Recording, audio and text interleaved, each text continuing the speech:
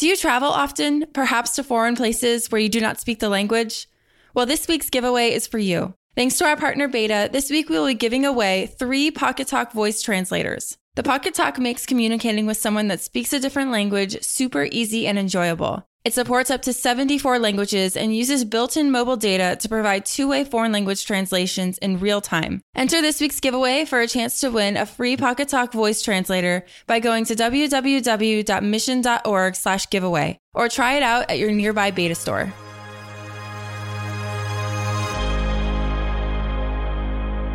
Welcome to Mission Daily. On today's episode, Stephanie is joined by Ruben Harris, CEO of Career Karma, a community of peers, mentors, and coaches that helps to match people to job training programs, starting with coding bootcamps.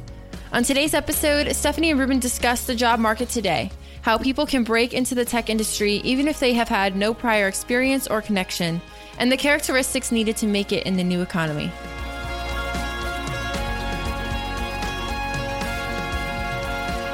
Welcome back to another episode of Mission Daily. Today we have Ruben Harris, CEO of Career Karma. Ruben, how's it going? I am happy to be here. Yeah. Happy Friday. I still just can't get over your good radio voice. It's great. And you have your own podcast, right? I do have my own podcast. It's run with my co-founders, Archer and Timur. It's called Breaking Into Startups. And we launched it in 2016. Cool. How many episodes are out? About 113. I think we're going to drop our newest one next week. But yeah, so we try to have at least once a month. We used to do them like 2 to 3 times a week, but we just launched a YouTube channel for Career Karma. And so a lot of work. Yes, a lot of work. So we're working on the cadence, but we try to keep featuring stories of people that broke into tech from non-traditional backgrounds. Very cool. Is it interview style or narrative, or what's it look like? It's interview style. Mm-hmm. Yeah. So essentially, we realized that most media covers CEOs and venture capitalists, but not the workers that are actually building the company. And so we started featuring people from all walks of life, whether they are older, younger, mother, father, formerly incarcerated, veteran. And we started putting them on the cover of TechCrunch and different magazines that people read. And it's been going very well. That's awesome. And who's been your favorite guest so far? All of the episodes are my favorites. They're all equally but great. I would say like the fact that my brother actually went through a coding bootcamp and became a software engineer, episode 100, that was his goal to do that. I think that's a really good one. Oh, I really like the one about Hasib Qureshi as well, who's a poker player that really talks about how he got this $250,000 job, mm-hmm. but how he figured out what was working well and what wasn't working well and how to negotiate and how to practice and like had a really methodical approach. Mm-hmm. And so our podcasts are really designed to be tactical and not just inspirational. So if you want to take action, you can. So that's a good segue then into what you're doing today at Career Karma. So you're CEO. Yeah. What is Career Karma and what does your day-to-day look like there? Yeah. So Career Karma is a marketplace that matches people to job training programs, starting with coding bootcamps. So on one side of the marketplace, we have people that want to become software engineers through coding bootcamps. And so we put them through a 3-week preparation process called the 21-Day CK Challenge. And if you go to Twitter, you can see thousands of people tweeting about it online on a day-to-day basis. And on the other side of the marketplace, there's software that we've built for schools so that they can manage the people that are applying to them and understand what they need as they're going through the steps. My day-to-day time historically was focused purely on one side of the marketplace, which was the individuals when we were at Y Combinator, making sure that we understood not just the technical things that they need, but also their day-to-day life things that they need, the psychological aspects that they need, so that we can productize those features. Yeah. And today it's a combination of that, but also spending time speaking with the schools to understand what's working well, what's not working well, so that we can provide them with the support to know what their funnels look like in real time and also what they need to retain people and to help them find jobs. Got it. And what led you to Career Karma? Why were you excited about this? Was that like your first idea when going into Y Combinator, or did you pivot a bit when you were in there? What did that process look like? Something that we talk a lot about is that there's a difference between a job, a career, and a calling. And so me and my co-founders, we didn't plan on starting this company when we met each other 6 or 7 years ago in Atlanta, Georgia. We are friends and we continue to be friends. We call ourselves fraternal triplets because they are twin brothers. And that's great. I'm not white. And so but we're very, very close. Yep. And so when we met, we knew that we wanted to do something in tech, but we needed to get skills first. over a period of the time that we've known each other, we worked across education, healthcare, politics, finance, augmented reality. We would share and actually the auto trader industry. So the auto industry, because Timur used to work at, my co-founders, Archer and Timur, he used to work as a scrum master at auto trader.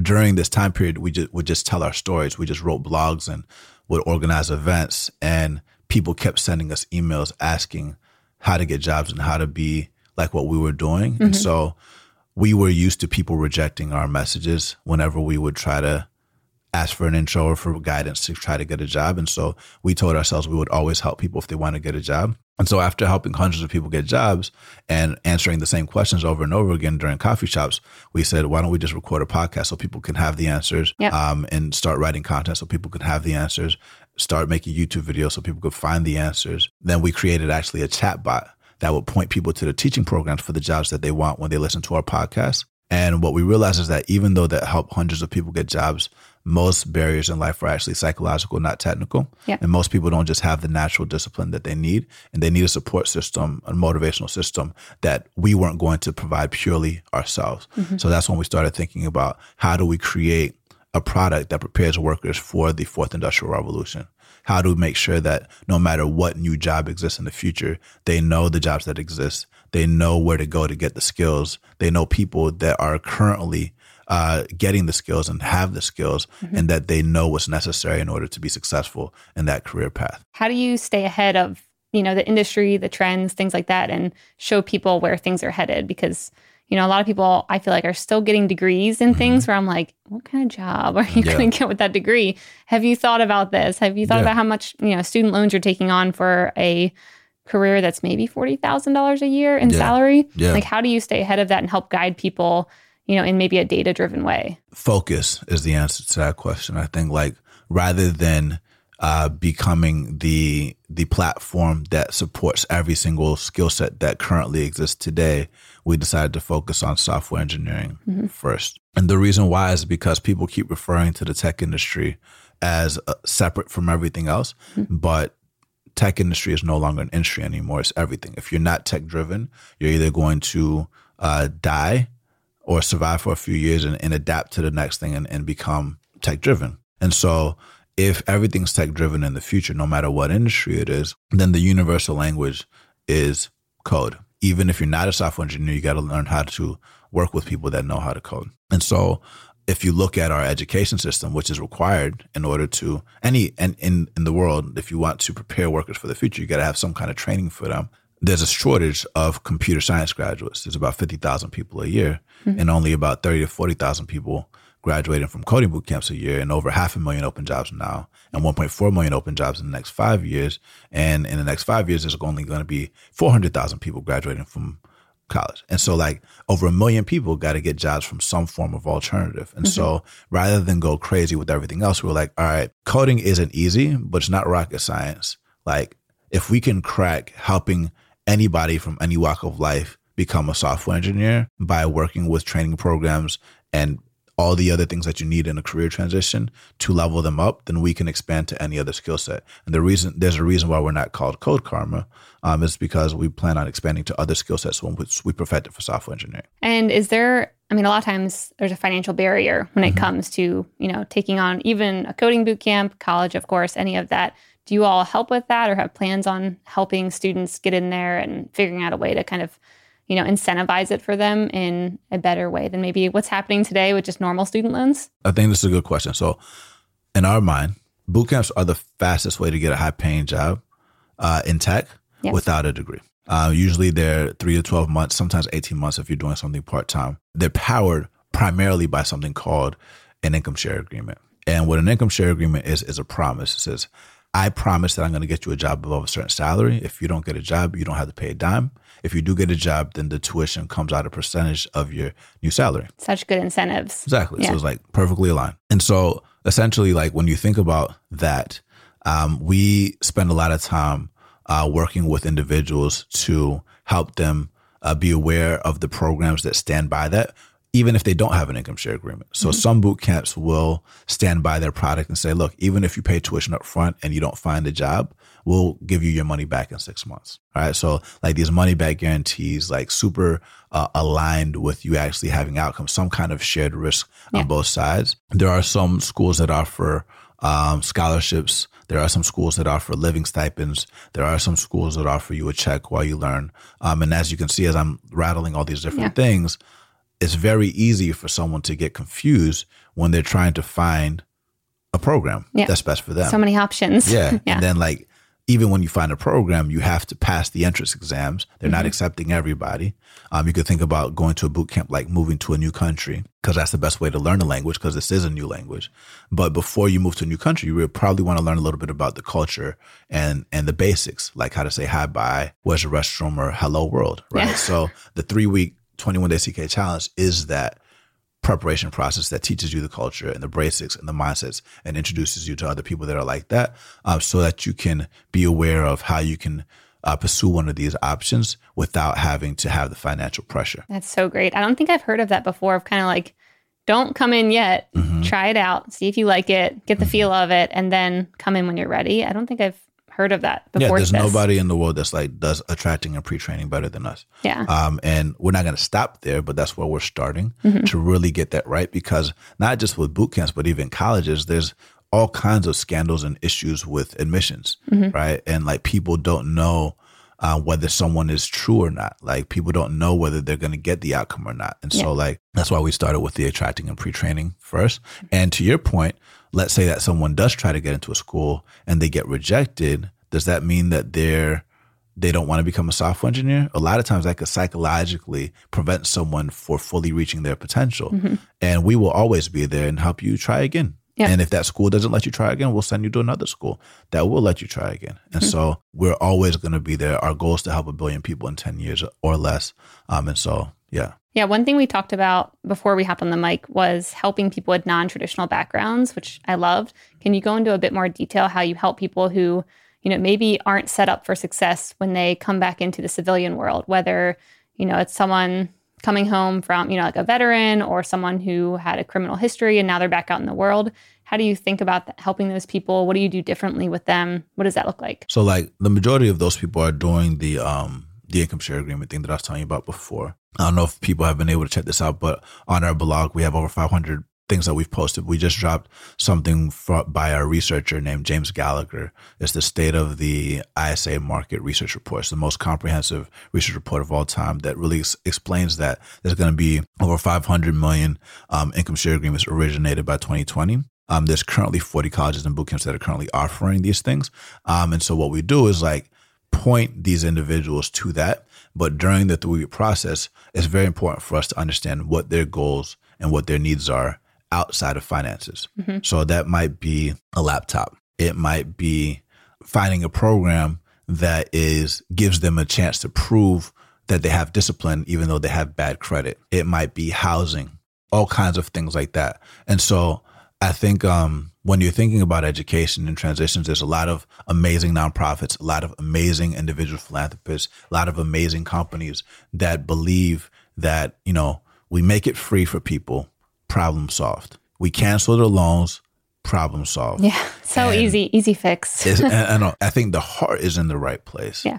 However, we've seen that even if you make something free and you put someone in a program, for example, let's say it's a part-time online coding bootcamp, because I would argue the majority of people are doing these part-time online coding bootcamps because you can do them part-time, self-paced, full-time, or in person and online. If I'm in a part-time coding bootcamp, but I'm also working a job like a Uber or Lyft or retail or something, or multiple jobs that are actually what I need to put food on the table that causes me to drop out, then like, it's not that I don't want to become a software engineer, that I'm not disciplined. Like I just need that type of a job. And there's some boot camps that we work with that will offer you a job so you can earn a check while you learn. We do that as well in some instances where if people have demonstrated strong commitment to the community, they can work with us so they can earn a check while they learn as well. That's cool. And essentially, that's how we're thinking about it currently. There are some workforce development boards that have started reaching out to us to start thinking about like what are other things that they could provide. And I would say the only other thing that I think is super important for people that finish the bootcamps and start getting into the job search that come from a non-traditional background is understanding the language of the tech world, how to translate their historical skills, because a lot of times in the process of reinvention, they forget who they are. So like if I've been a seasoned sushi chef, like I could be a seasoned sushi chef that happens to learn how to code, not a junior developer, right? There's all these people that are coming up with like replacements for shrimp or replacements or genetically modified foods or disrupting the construction industry. So like never forget what your roots are as you're going through this process, because it's a matter of selling yourself when you get to the job search. And I would say the biggest issue that people from a non-traditional background have after they get the skills, and emphasis on getting the skills and knowing the language, is knowing how to sell themselves to get the shot. Yeah, that definitely seems like the hardest part. So is there a lot of data work that goes in the back end for your team to figure out who gets what opportunities? Because it sounds nice. Everyone should get all these great opportunities. But I mean, I'm sure there's some people that should probably be bet on more heavily than others maybe. Do you guys have a lot of like a big data analytics team who's looking at how to give these opportunities and spread them around and who gets what? Or how do you think about that? Yeah, we have an app, has over 30,000 people in it since we launched in January. We get about like 200 people that download the app every single day. And essentially it looks kind of like Duolingo with the Learn tab, where that 3-week process is broken down day by day. It's inherently built to where if you drop out, then like we know that you're not as serious or not. And or life is going on. And like we will check in on you and we'll have reminders to see what's going on, whether it's through text or email or phone, just to see how you're doing, because we want to make sure that you aren't doubting yourself and just an introvert and staying quiet, which happens a lot. If you are serious, you're going to move through the process. And so whenever people are dropping off or staying on board, we can see who can get more resources or not. If we see you leading squad meetings in your area, we can see that. If we like all the messages that are being sent, and there's millions of messages being sent through our app now. So that's awesome. Yeah, sounds like some good indicators to know who's really in it and who's kind of just like floating on the sidelines. And since we're new, I would say like we haven't figured out the perfect data analytics because we just finished YC this year. How was it going through YC? YC was good. YC was really good. Yeah. So I mean, we were the 1 to 2019 batch. I think going back to the focus thing, it really kept us focused on the user and making sure that we had 100 people that love us versus 1 million people that kind of like us, doing things that don't scale. And what started off as 100 people trying to love us turned into 100 people downloading the app every day. Mothers telling their fathers, and sisters telling their brothers, people telling their friends, and people taking control of their career and changing the very fabric of their family. And like, our North Star is helping people make their most important career decisions.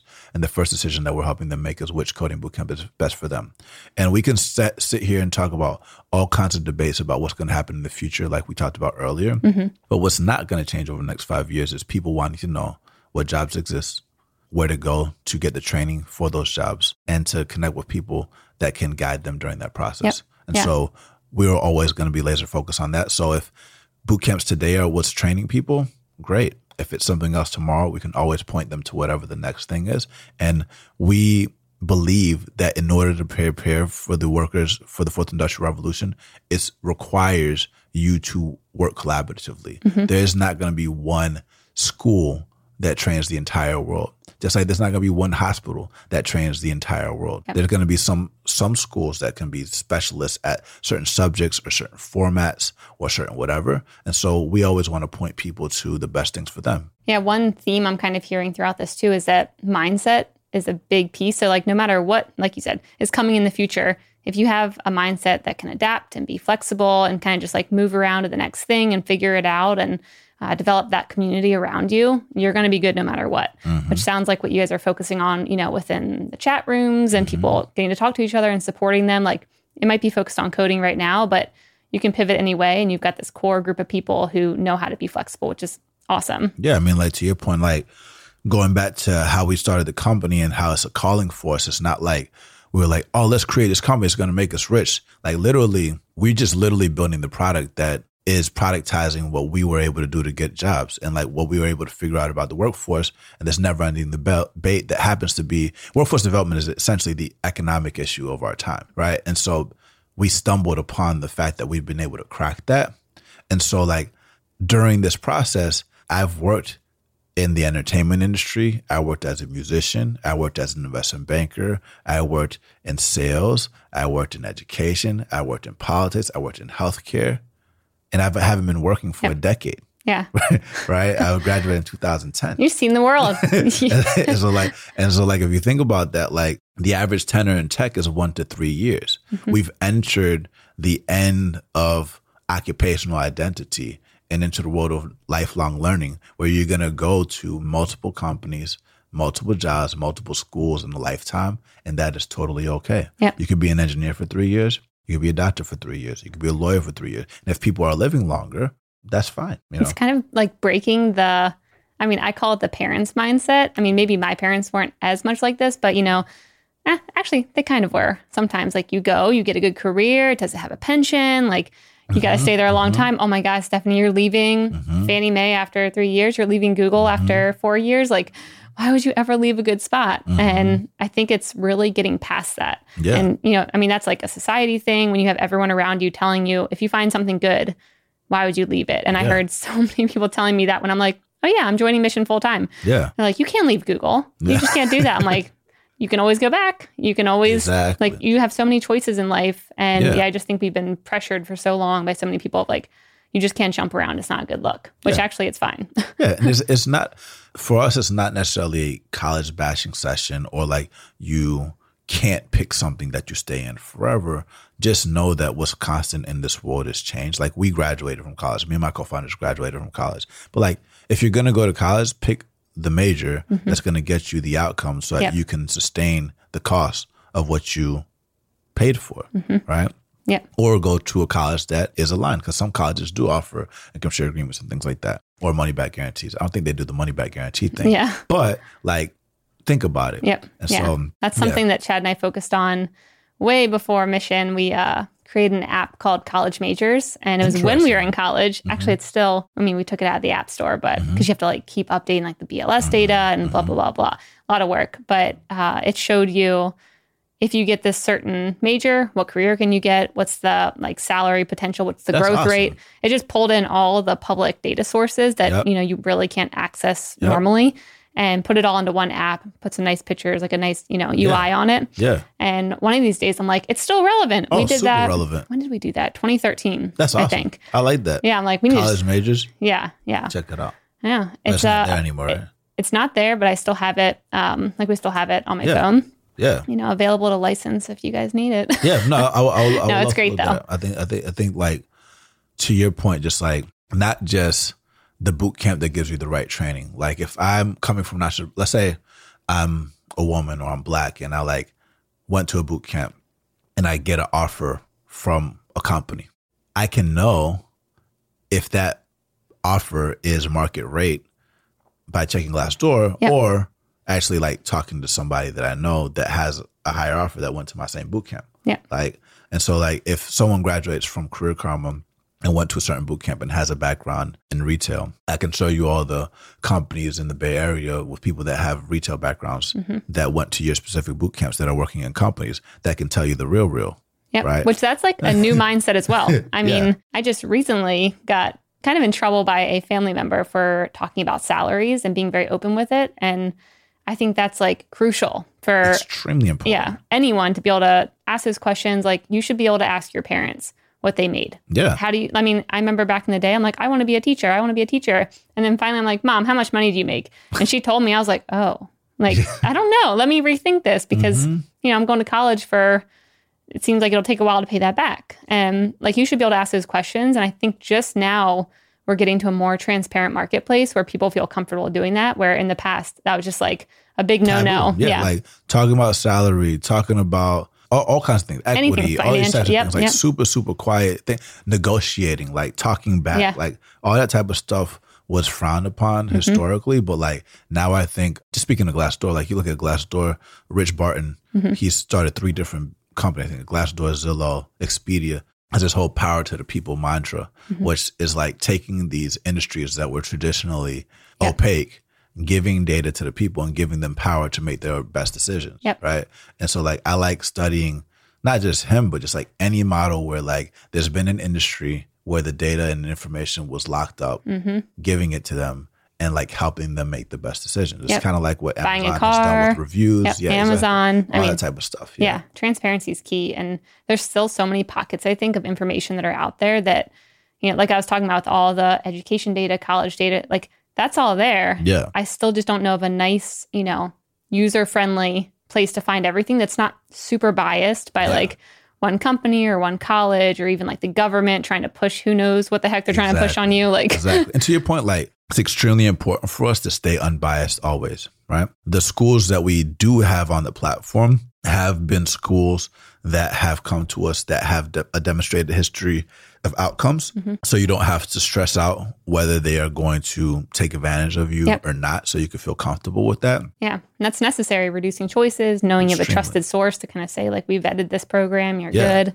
Yeah. And like for people that don't know the way that Career Karma makes money and how it's always free for individuals. The way that we make money is once an individual makes their own decision and they start the program, then the school pays us a fraction of their tuition. Like that's how we stay sustainable. But like being unbiased and helping the individuals get to the point where when they're done with the 3-week process, they get accepted into an average of 3 to 5 different programs. And then they make a choice and we help them make their best choice because when they're talking to the schools, every school is going to be saying that they're the best things on sliced bread. And so like, we just say, all right, cool. Like, what are your goals? What are your needs?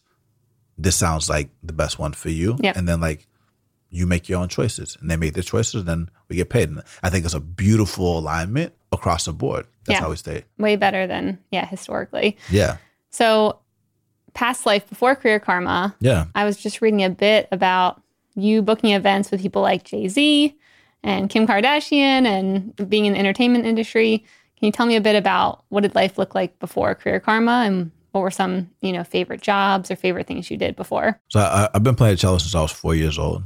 So that's commitment. Yeah, it's commitment. Shout out to mom. We should have had you bring that here. That would have been good. Get it on the show. That would have been awesome. Be our intro music for the day. That would have been really good next time. I know. They took some of my sound for the Masters of Scales podcast that we did and they put it on there. It was pretty cool. That's awesome. But it was an old recording. I haven't done no fresh recordings for a podcast. We need a fresh recording for Mission Daily. Next time. Dropping live. Exactly. Boom. I grew up in Atlanta, which is a big music city, as an artist, and I'm still an artist today. I'm classically trained, so I'm not like a jazz guy. I'm not like even a hip hop performer, but I did a lot of studio musician work when I was in Atlanta, which is how I got introduced to a lot of celebrities. Around 19 years old, I used to organize events for Jermaine Dupri's organization called Studio 72. And so we threw a lot of parties there during my time in college. Through that process, I met a lot of celebrities, a lot of artists, a lot of professionals. And that's also when I discovered the power of radio. During college, I also worked in radio on a classical radio station in Tennessee. I went to school in Tennessee, so I went to Southern Adventist University. I grew up in the church, and I'm still part of the church. And I would go back and forth between Tennessee and Atlanta, Georgia. And what's interesting about radio versus podcasts, right? There's millions of people listening to podcasts, but the majority of people that listen to podcasts are rich. And the majority of people that listen to radio are poor. And it's like, still has a very large audience, even though like people say it's going to completely go away with television. But like, look at the content that's coming through radio and the ads that are coming through radio and the demographic that is listening and watching radio and television. And it's actually keeping them comfortably numb, right?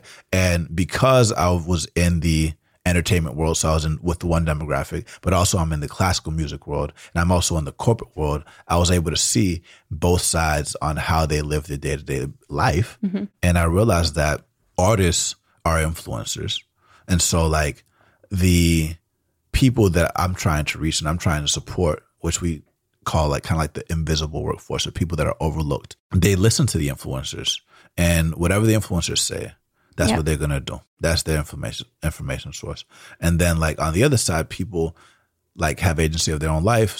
They are still influencers, which is either the CEOs or the VCs. But the media period across the board has a lot of power, which is why you see like Google has YouTube, Facebook got Facebook Watch. There's Jeff Bezos, Washington Post. Benioff has Time. Lorraine Powell Giles has the Atlantic. Media is extremely, extremely powerful, and it has the power to lead people in positive or negative directions. And so I understood that from a very young age, and I wanted to be in a position where like if I don't believe in the whole lonely at the top thing. Like I want to make sure that during my lifetime, if I can, that every single person that I meet, if they want help, that they become greater than me. And the best way for me to reach people in a fast way is through radio, music, podcasts, video, blah, blah, blah. Right. So mastering distribution has always been something that I've been focused on since I was little. But I understood even in this world of technology and money, at the end of the day, it's about relationships. So these in-person events that we would organize were super powerful. So when I got to Silicon Valley, I took the same playbook that I did when I was in Atlanta. I did the same thing. Every time we organized an event, we would take pictures and like have it uploaded the next day so people would want to post it. I would organize events with CEOs and VCs and bring in a bunch of people in tech into one room, host the event, make sure the photography was great. I had a red carpet. We did it with the Black Professionals Network here in San Francisco. And like we started getting a reputation for organizing events that weren't just like a typical happy hour where people are trying to say, what do you do? What do you do? And having these like transactional events. It was just more like trying to get to know you on a personal level. And the reason why you're here at the event, you know everybody's dope, but you'll discover that later. We're here to get to know each other on a real level. And I'm from the South, where like Southern hospitality is a very big thing. And we want to get to know each other for real. That's how you're going to build. That's going to be how you prevent co-founder blow up. Me and my co-founders, we have our debates, but at the end of the day, like we really, really love each other. We really, really support each other because we took the time to go through that process, and it is what it is. So I guess, I don't know if I fully answered your question. No, you did. How did you convince people to come to your events here in the early days before you maybe had too much to show? Good question. So the first thing that I did was, if you think about the thing that I said before about how people from certain demographics look up to different people. So if I'm trying to reach the community in the Bay Area in tech, who are the people that they look up to? One of my superpowers has always been to be able to reach any influencer, anybody that's historically unreachable. I've always been able to establish a good relationship with them. So I'm like, all right, let me establish a relationship with them and organize an event where they're featured and everybody's going to pull out. No problem. If I want to reach local people in the Bay Area that have been around, I should probably do something with E40. I should probably do something with Mozzie or something with some local influencer that speaks to them. And then when I organize the event, it shouldn't just be a party. It has to have a theme and action items during the theme. What I realized most of the events in tech and just period in like any industry is just like a bunch of talk about the issues, claims that they're going to do something, but zero action items. And often the talk about the themes is not related to like the people that they're talking about aren't in the room, right? So if you're talking about homelessness, there's no homeless people in the room. If you're talking about getting more veterans in tech, you might have some veterans that are currently in tech, but the veterans that are currently not in tech aren't in the room, right? So the reason why you want this, because you want to hear their perspective, right? Yeah, obviously you would think. Hypothesize what we want to do to give them. We need to like talk to them. And it is confusing to me. I know, kind of like going on a rant a little bit, but like one of the big things that YC tells us is like talk to users to understand what they want and what they need. Make something that people want. Make something that people need. Okay. Makes a lot of sense. So these same founders, when they become super successful, even on their journey becoming successful, including me, will talk about, all right, now let's do something for the community, or let's in tandem do something for the community. But when you're in the community, the people that you're talking to are not the people. It should be, if I'm talking about getting more people in tech, my rule for myself should be, I'm never speaking at a conference unless at least half the room does not know anything about technology. Yep. That should be my mantra. That's how I'm going to spread the message. You're not going to spread the message telling the gospel to people that know the gospel already. Yep. Doesn't work. Yep. I think it also just depends like thinking about why are you going to a conference or why are you going to these events and stuff. I think a lot of people like going for the, the flashy party, the fun and all that. But yeah, if you actually have a real goal in mind of, okay, you're saying you're solving this, let me look into who's coming. Let's see if you're actually trying to solve that. And I think that can open up a lot of insight around like what they're really doing. Yeah. What if we did a town hall in the Bay Area? Let's identify every single person that has been evicted because of technology. Listen to what they have to say and create action items about how they can actually take their city back. And then organize another event and see how we did. And if what went well, what didn't go well, what we should begin doing and never do again, then we can establish new action items, celebrate what did go well, and then like keep moving forward. Like usually conferences like are the same theme, but like you don't talk about what happened during the time period between the last conference. Mm-hmm.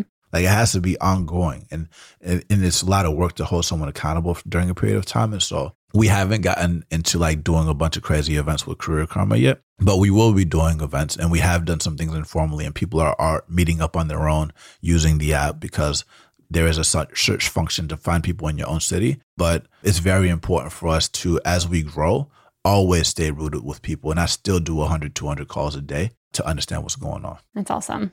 That's a lot of calls, but that's awesome. What are some of the challenges you faced with moving into a CEO role, starting a company? Yeah, what's it been like? Yeah, I think one of the biggest challenges is like we have a primarily remote team. We have 6 engineers, we have 2 designers, we have 8 people on the phones and a bunch of other people. And creating the systems to be able to monitor everything, we have, but even then, it's super important to have like the culture is strong, everything's really good, but it's very important to make sure that as you grow, that the quality that you've established in the beginning continues over time. Yeah, which is hard remote. We have a lot of remote employees as well. It's hard remotely. I think we're in a very special time where we have things like Zoom, Airtable, Zapier, like all kinds of stuff that allows us Asana, Slack, all these things to be able to manage remote workforce. And I do think that remote work is the future for a lot of people. But I would say one of the biggest challenges is that. I would say the biggest thing that I'm trying to work on as a leader is communication. Which part? Communication on podcasts like this, communication with investors, communication with my co-founders, communication with employees, communication with customers, communication with governments or nonprofits. Like there's a different way to speak with different people. Mm-hmm. It's extremely important for me to be a really good listener and fully understand the situation before I respond. Which is a good lesson for almost anyone. Yeah, exactly. Everyone can probably do that a little bit better. Yeah, exactly. I think that's like probably my biggest thing. This is like learning how to do that. Mm-hmm. And like, even when I'm not wrong, take the blame. Yeah. Which is like a tough thing. But I learned a lot of that through sales. Like if things are going well for sales teams, a lot of times, oh yeah, great sales team. If things are going bad, sales team sucks. Mm-hmm. So like, there's always this position that you have where like heavy is the head, right? It's like you're always going to have the finger pointed at you one way or another. And I'm comfortable being the one that gets the negative hits if necessary. Mm-hmm. And I don't see it as negative. Problems are opportunities, right? So it's kind of like, I just think about it like, is it worth it to go deep here? I'll own it. I'll call it out and then fix it. Yeah. And it's probably, it's going to sit with you less amount of time than it would maybe an employee who could stew on it for a month, 2 months, and then just, completely degrade their work quality or like their mindset's changing everything. Whereas you might have been like, all right, that sucks. Next day, over it. So, well, like it's interesting. Like I'll say the biggest revealing thing to myself running this company is like with my co-founders. It reminds me of how good of a job my parents did at raising me, right? Because like when you're taking care of a community, you really have to be mindful of like the rules, like or the codes of conduct or the guidelines and what's tolerable and what's not tolerable, right? Career karma, right? We only want positive energy. If there's negative energy, it's not going to be good. And so sometimes it feels like parenting. Right. Sometimes it feels like, wow, like all these lessons that I was growing up with, like are being implemented out. So we're doing these things. So like shout out to parents. Yeah. So what did your parents do that really stick with you today that you're maybe using in your company? So my mom's a really good listener. She asks a lot of questions. She's a psychologist. And so I never really noticed that as much growing up. And she also it's very hard to read her. So she'll have tight-lipped smiles, kind of like the Mona Lisa, where you're like, is she happy or not? Yeah. And so it's kind of she's really good at that. And my father's talker. But he's also extremely wise, really good questions, very sharp points. And I think that understanding how to communicate is something that they've raised me with. Two things that they've always taught me since I was a baby is giving things to me that nobody could take away from me but myself, which is language and music. So for the first 5 years of my life, I couldn't speak English because my first language is Spanish. And if you stop practicing your language, it's gone. Same thing with the cello. If you stop playing it, it's gone. From a cello perspective, my mom chose it randomly, but it is truly my gift. And I know it was given to me for a reason. I don't know what that reason is yet. I do feel like Career Karma is what we are called to do, and that's part of my purpose in life. I think what my parents did teach me is analyze the gifts that we are all uniquely given and figure out how to develop those gifts that we're all uniquely given and figure out how to put it into this world and align it with whatever it is that you feel you are called to do. Did they help pull that out from you, or did they more have you explore that on your own to figure out your gifts and what you're called to do? They would introduce me to different things. Mm-hmm. And if those things were clear that it's a gift, then they help nurture it. And I grew up in the church, like I said. So there's a lot of things around spiritual gifts and burying your talents and the importance of not burying your talents and putting it out into the world, not being ashamed of who you are. If somebody calls you weird, that actually being a good thing because weird just means different. And the fact that we're all natural is that something that's not natural to everyone else, and just doubling down on what makes you uniquely qualified to do something. And that's why I talk a lot about just this process of reinvention.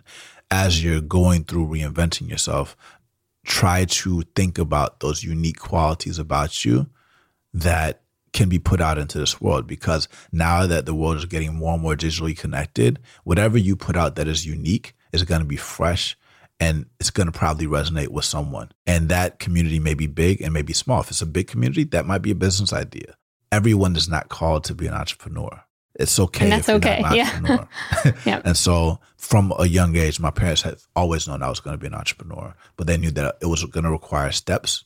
It's going to require mental training, and it was going to require discipline so that I wouldn't kill myself. And when I say kill myself, I don't mean literally. It's just get in my own way. I was extremely rebellious when I was younger. Yeah, same. No rules. I don't follow rules. If there's a rule, I would just break it just because the rule's there, right? And your mom, meanwhile, is just tight-lipped. Yeah, exactly. Okay. Exactly. I definitely got my behind whooped a few times, but overall, it wasn't crazy. It was just more discipline. Yeah. It's important. Which is good. Yeah. Cool.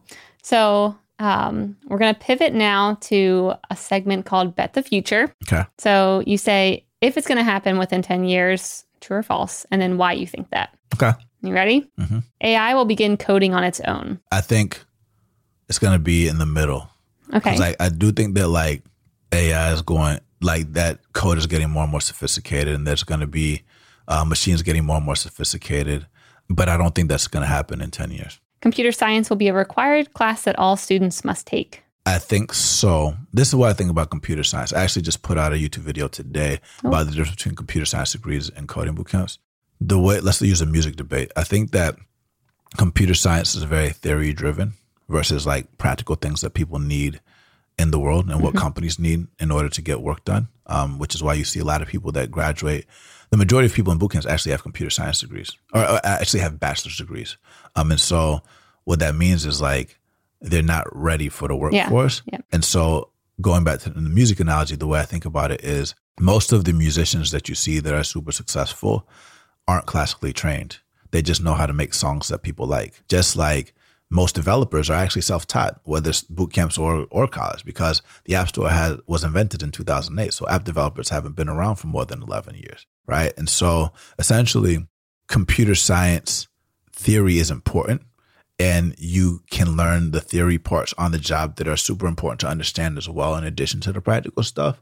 But I think what will be required is practical knowledge. Yep. In like flipping the model. earlier. Yeah. So, It'll be like Spanish. It'll be like practical knowledge with some introductions to some theory, but you don't need to know all that extra deep things like what's a pentatonic scale and like what's a fifth or a seventh or like major minor chords. Like you don't have to understand all of that, but you do know how to be able to like understand the difference between treble clef and bass clef and like what is a note and time signatures and things like that. So those are practical things that like you can read music without being good at music theory. Career Karma will IPO in 10 years. It's a good question. Like we definitely want to build something that stands the test of time.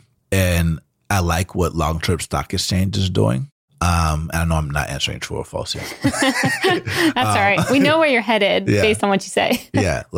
And so like when I think about the future, I spend a lot of time thinking about companies that have lasted for hundreds of years.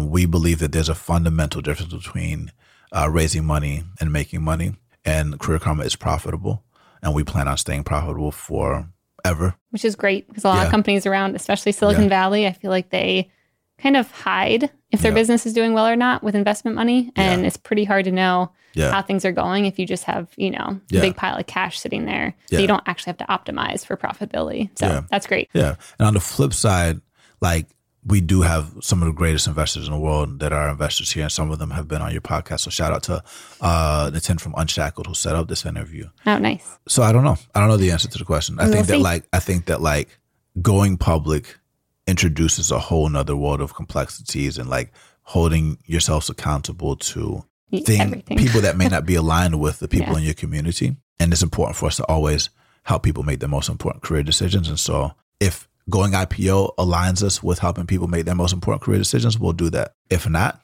then we're going to stay private forever. Seems to be the trend of a lot of people. Yeah. Career Karma acquires its first company. For sure. That's cool. Yeah, that'd be a crazy new thing to experience. I'll just keep that quiet. Yeah. All right. I can see that happening. Yeah. ISAs become a thing for all universities. And quick reminder for everyone, ISAs are income share agreements. Yeah, I could see. I think income share agreements are going to become table stakes for any educational institution. I think that it's going to be a must. And when I say that, it doesn't mean that everybody's going to do income share agreements. I think income share agreements are not the best option for everybody. I think if you're in a position where you don't have tens of thousands of dollars or hundreds of thousands of dollars in your pocket to pay up front, then it is a good option for you. What I think that income share agreements are is a signal that shows that the educational institution stands by you. So if you don't have an income share agreement, and if it's not at your institution in the next 10 years, you're going to have some kind of money back guarantee to show, or some kind of shared risk to show that you stand by the student or the worker that's reskilling.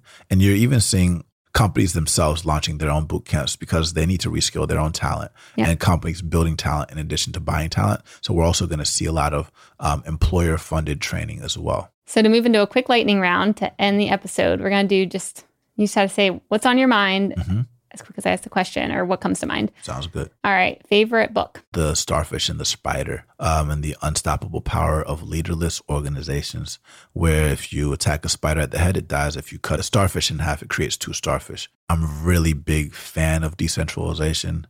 I would argue that Career Karma is more of a hybrid, where like we do have squads and we have squad leaders inside of our app.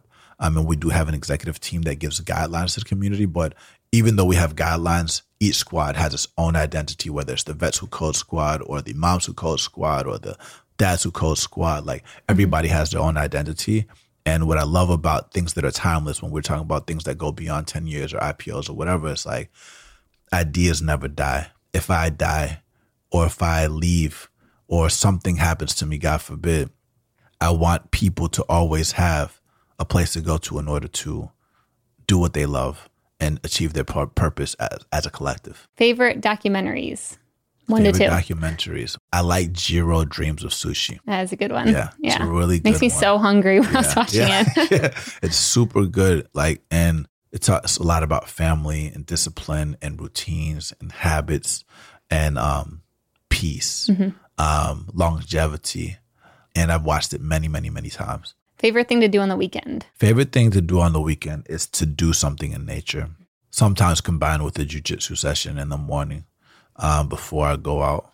just because that's like body, chest, and it like really gets me in a good mindset. If you're ever put in a dangerous position where your arm might be able to break, like you have to like not panic and think about what's the right move to prevent that from happening. And if you make that move, what's the move to the move? So I like the mental exercise, but it's important for me to get out in nature every weekend. It's part of the Sabbath. Yeah. I think a lot of people, I keep the Sabbath. So sundown Friday, sundown Saturday is important for me to recover and reflect and focus on things that are outside of work, focus on friends, focus on God, focus on what I'm grateful for. And so I do that every week. Sometimes it's not going out in nature. Sometimes it's just like going to church or staying in bed. I really like being out in the community, doing something for other people. It always keeps me sensitized, but it's very easy to get desensitized as you're going on an upward trajectory. And I will pick a community that is overlooked and go there, whether it's like playing in a nursing home or serving food to people. It's super important for me to stay in touch. Well, that is a good, inspiring note to end on. It's been awesome having you here. Yeah, so glad you were able to come in studio, hang out. We'll definitely have to bring you back again because this was really fun. I really enjoyed it. Thank you so much. Mission Daily and all of our podcasts are created with love by our team at mission.org. We own and operate a network of podcasts and a brand and story studio designed to accelerate learning. Our clients include companies like Salesforce, they're a customer times 5, Twilio, and Katera, who work with us because we produce results. To learn more and get our case studies, check out mission.org/studios. If you're tired of media and news that promotes fear, uncertainty, and doubt, and if you want an antidote to all that chaos, you're at the right place. Subscribe here and to our daily newsletter at mission.org. Each morning, you'll get a newsletter that will help you start your morning and your day off right.